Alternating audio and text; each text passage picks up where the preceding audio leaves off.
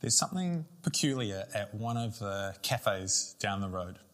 Now, don't get me wrong, the staff are really friendly, the coffee is tasty and the food is nice, but every time I go in, there's something on the wall that catches my eye. There's something that makes me wonder. And if you're a Wellington coffee drinker, chances are you've seen it too. Are you ready? I don't have a prop with me because it probably wouldn't want me to take it, but here it is. It's this big, scary lever on the wall, and it's got a red wire and a yellow wire on it, and it's got this big writing that says, "Warning, do not, under any circumstances, pull this switch." I have always assumed it didn't do anything. I never had the guts to test that theory, though, until today. So what do you reckon? Make up your mind now. I'm ordering my coffee and I say to the lady at the counter, "So that switch on the wall," and before I can finish, she goes, "Oh, yeah, that doesn't do anything. Feel free to pull it." And I go, okay, I kind of like sheepishly wander up to the wall, and she's like, "Oh, people don't really trust me. They think I'm going to prank them, but no, you go for it." And so I grab the handle, I pull it down, and it doesn't do anything. That's it. It's just a lever on a wall. I wonder if you've thought that about prayer. I wonder if there's times you've thought, does prayer do anything? Is there sometimes so much build-up and you pray and then nothing happens? Maybe you pray but nothing ever changes, or lately you've been praying and you feel like you've just been going through the motions. The question we're answering or talking about today is, does prayer change anything? That's my one goal, to answer that today. More on that in a few moments. Hey, if you've just joined us, we are in our Empowered series. We're tracking through the book of Acts, and if you just come in, you've kind of missed a few bits. You might want to go back and check out our YouTube channel or the website. But we're in part 8 today, and we're looking at Acts chapter 4, and we're in verses 23 to 31. So if you've got your Bible, open it up or turn it on, or you can follow along with me. It says this: "On their release, Peter and John went back to their own people and reported all that the chief priests and the elders had said to them. When they heard this, they raised their voices together in prayer to God. 'Sovereign Lord,' they said, 'you made the heavens and the earth and the sea and everything in them. You spoke by the Holy Spirit through the mouth of your servant, our father David. Why do the nations rage and the peoples plot in vain? The kings of the earth rise up and the rulers band together against the Lord and against his anointed one.' Indeed, Herod and Pontius Pilate met together with the Gentiles and the people of Israel in the city to conspire against your holy servant Jesus, whom you anointed. They did what your power and will had decided beforehand should happen. Now, Lord, consider their threats and enable your servants to speak your word with great boldness. Stretch out your hand to heal and perform signs and wonders through the name of your holy servant Jesus." After they prayed, the place where they were meeting was shaken, and they were all filled with the Holy Spirit and spoke the word of God boldly. Let's pray. Lord God, we lift up our voices to you now, and we pray that you would teach us today as we search your word. Would you show us something new about you, an insight about ourselves and how we interact with the world around us? I pray you'd show us by your Holy Spirit our next action of obedience to you. Lord, I pray that we'd leave our time changed and that we would live differently tomorrow as a result. We give you this time. We love you. In Jesus' name, amen. Amen. Hey, so There are many things we could discuss out of this passage. We could look at the disciples turning to prayer almost immediately after they get back. They've just been let out of prison. They've been threatened by the religious leaders. And they say, Peter and John go back to their friends and say what happened. And then they turn immediately to prayer. Or we could talk about how the disciples know Scripture so well and actually know that in Psalm 2, there are some really close parallels to what David said and their reality here and now. Or that the believers don't ask God to remove the opposition. They don't ask God for protection. They ask God for what they need to stand up amongst the opposition and to fulfill the mission that they've been given. And many other things. It's been such a joy to study, but as I have prayed and sought the Lord for what we might pull out in our time, there are 3 things that I have had laid on my heart. And I normally teach children. I'm one of the children's pastors here, and the only way I know how to teach is simply and practically, so that's what we're going to do today. So we've got 3 specific practices. Here's the first one. Number 1, pray specific prayers. Specific prayers get specific answers. The believers prayed for boldness in verse 28, and then just a couple of verses later, they receive it. How faith-filling that must have been, that they prayed and the God of heaven and earth not only heard, not only cared, but was moved to action. These are ordinary, uneducated people, and they spoke with God. Our God doesn't leave us high and dry. He gives us what we need to fulfill what He's called us to. And it's a double whammy of, we see not only this provision of boldness, but how filled with confidence they must have been at knowing that their God is alive and active in their every day. God heard them. I bet that was exciting. And yet I wonder if we do ourselves a disservice sometimes in the way we pray. Maybe not you, but I know for me, I'm guilty of praying kind of vague, somewhat wishy-washy prayers. Prayers like, God bless them, or God be with them. And I don't think there's anything necessarily wrong with those prayers. I think God is moved in some way by that. And I think we can earnestly pray for those things, but when I pray those, I don't really know if anything happened as a result.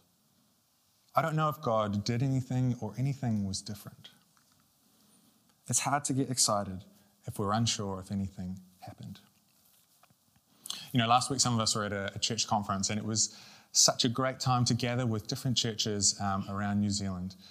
And the facilitator on the first night encouraged everyone there to take up the challenge, not to just stay comfortable and just talk to the people you know. He said, no, go out and meet people, connect, encourage one another. And so I thought, right, okay, I can do this. And knowing that I was preparing for this message, I prayed, Lord, would you help me connect and learn the names of 3 people, specific. And so the next day, that day, I managed to meet 3 people. I met Jono and Laurel and Shireen, and it was such a great time, and I got to pray with her and encourage her, and I was so blessed by that.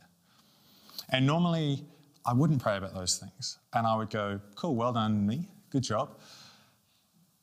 But because I prayed, God got the glory.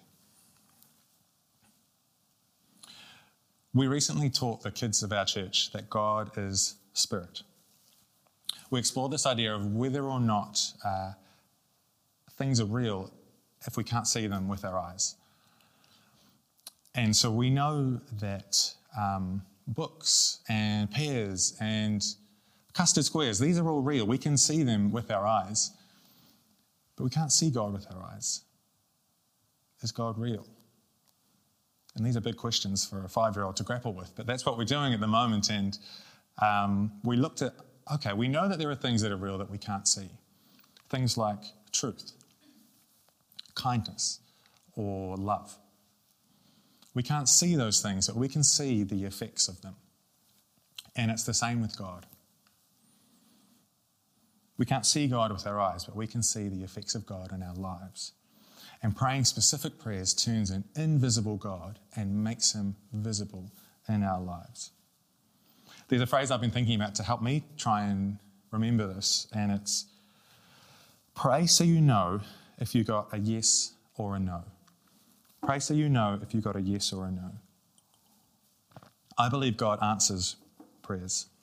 Sometimes with a yes, sometimes with a no, sometimes with a wait, not yet. A few weeks ago, Jamie spoke, and he mentioned an app that he uses to help him pray. It's called Echo. I use it as well, and it's available on Apple, on Android, and it's totally free. And it's a brilliant tool that I've started to use when it comes to praying. It helps you keep track of prayer requests. And I used to say, yeah, I'll pray for that, I'll pray for you. And I had the best of intentions, but I would forget. And so now when I say I'll pray for someone or something, I write them down. It's not super revolutionary, but it's working for me. And then when you come to pray, you just set a timer and it'll run through a selection of those prayers. It's great because when a prayer gets answered, that gets saved on a list.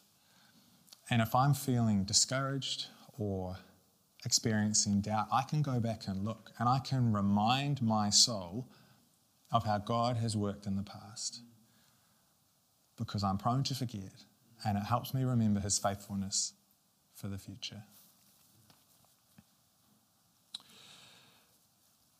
Keeping track helps you look back. A habit I've been trying to develop recently is checking in on people who've asked for prayer.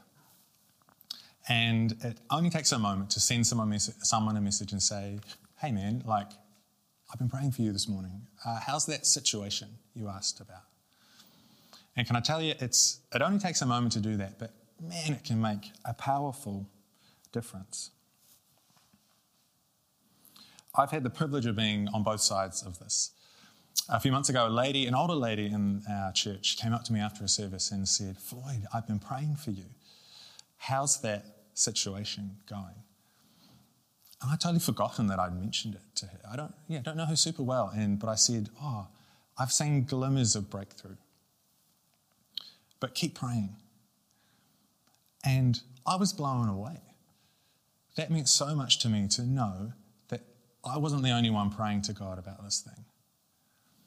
And she's blessed because she gets to hear about what her prayers are doing in the lives of others.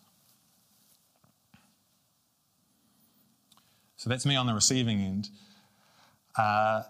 Just this week, actually, on Monday, I messaged a guy in my life group who, on 4 separate occasions, has asked for prayer about his sleep, struggling to get good rest. And I said I'd pray, and I have been praying. And so I messaged him and said, hey, man, how's that going? Here's what he said. Good morning, smiley emoji. I've been sleeping pretty well, actually. Thanks so much for your prayers. I really appreciate it. And I don't share that to say, oh, look how awesome I am. I'm praying so much. Look how awesome God is. Look at what prayers are doing in the lives of others. That is a privilege. When you pray for someone, you become a part of the story that God is telling in their life. Before we move on to point 2, this is still point 1, I want to quickly touch on another tool that's helped me in my prayer life. And I'm a guy who likes structure and order, and if you do as well, you're going to love this. And it feels really fitting, considering the series that we're in, and I kind of hope no one said it already, but I haven't heard all the messages, so here we go. It's called the ACTS prayer model. It's a tool we can use to shape our prayers, and it has 4 parts: adoration, confession, thanksgiving, and supplication. Adoration means we adore God for his character and who he is.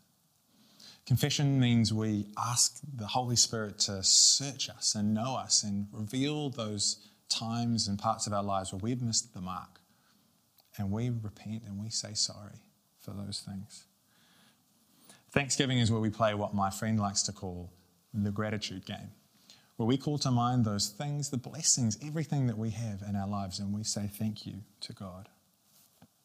Supplication, that's just a fancy word for ask, but ACTA is not as good of an acronym as ACTS, so it's supplication. It's where we lift our requests, our cares and our concerns to God. Specificity can help not only our requests, but our entire prayer life. I wonder if anyone's given you a compliment.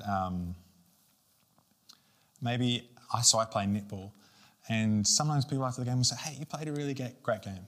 And I'd say, oh, thanks. Great.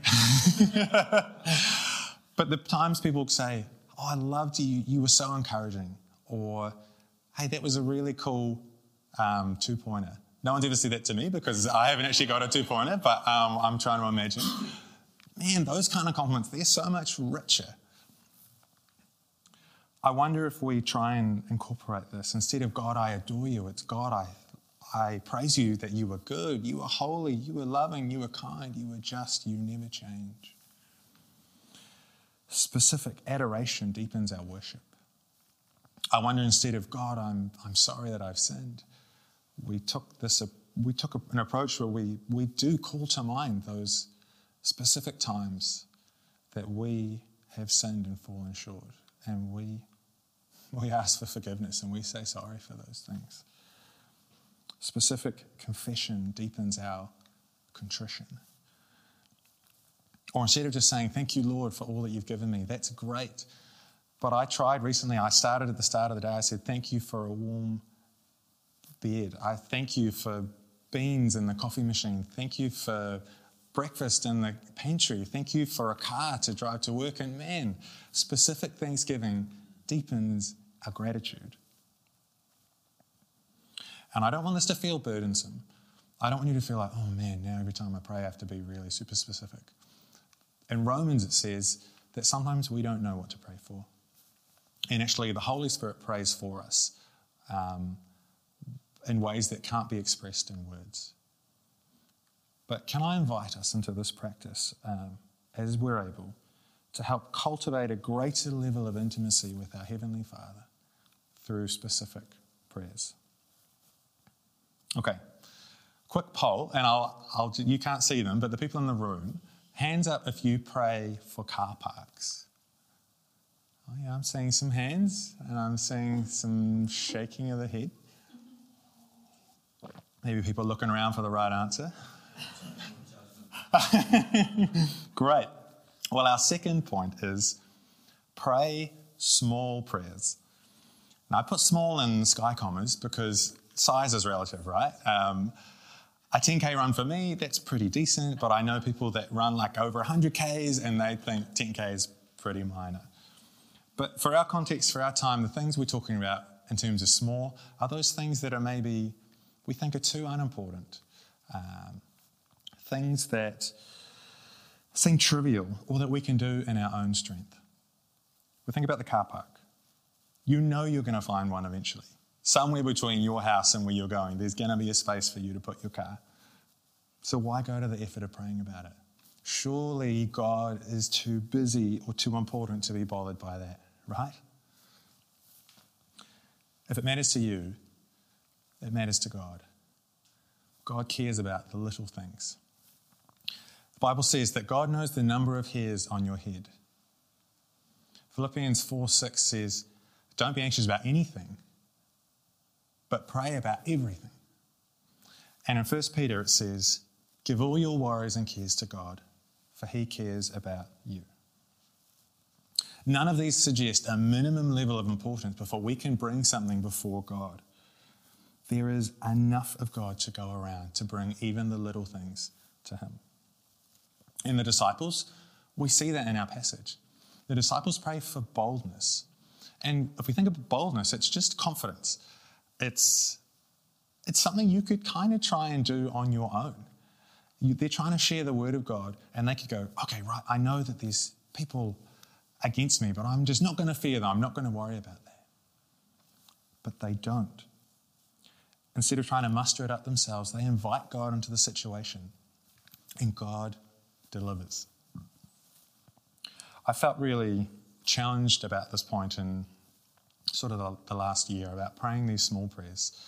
And the problem with only praying about these big issues, which sometimes can take weeks, months, years, or decades before we see any kind of movement or resolution, is that we miss out on giving God the glory and all the situations in between. God is active in our lives every single day if only we will invite him in and we have our eyes open to see that. I wonder if that's why God invites us to pray continually. Which, by the way, if you're starting a practice of scripture memory, this is a really fantastic way to start. It's 2 words, pray continually. It's really hard to pray continually if you're not going to bring the little things to God.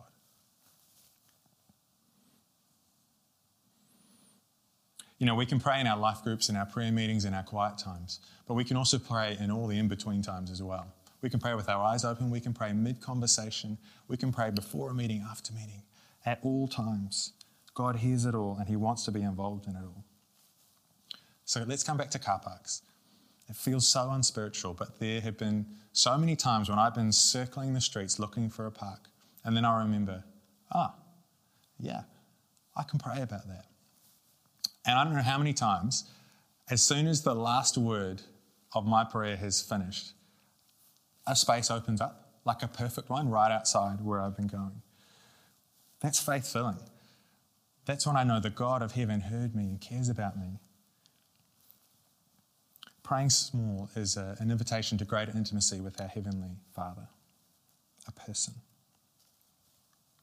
So we come to our final point, and it's pray big prayers. If we were really convinced that prayer changes things and that God moves in remarkable ways in response to our prayers, then we would pray much more than we do. If we only pray a little or never, perhaps that reveals we think prayer doesn't accomplish much at all. Can I invite you to pray with specificity through the small things in your lives so that we can fill our faith tanks to have what we need to pray persistently and consistently for those big situations in our lives? The believers ask God in our passage for attesting miracles. They want signs and wonders. They want people to be healed. If they could muster up boldness on their own, they cannot do that on their own.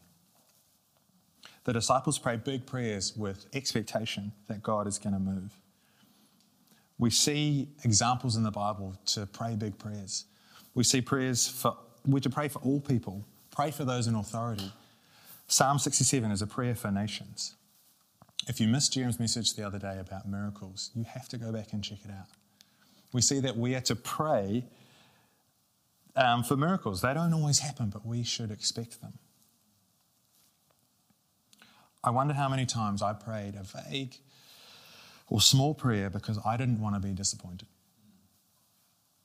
It's like those situations where we're too afraid to fail that we don't even try.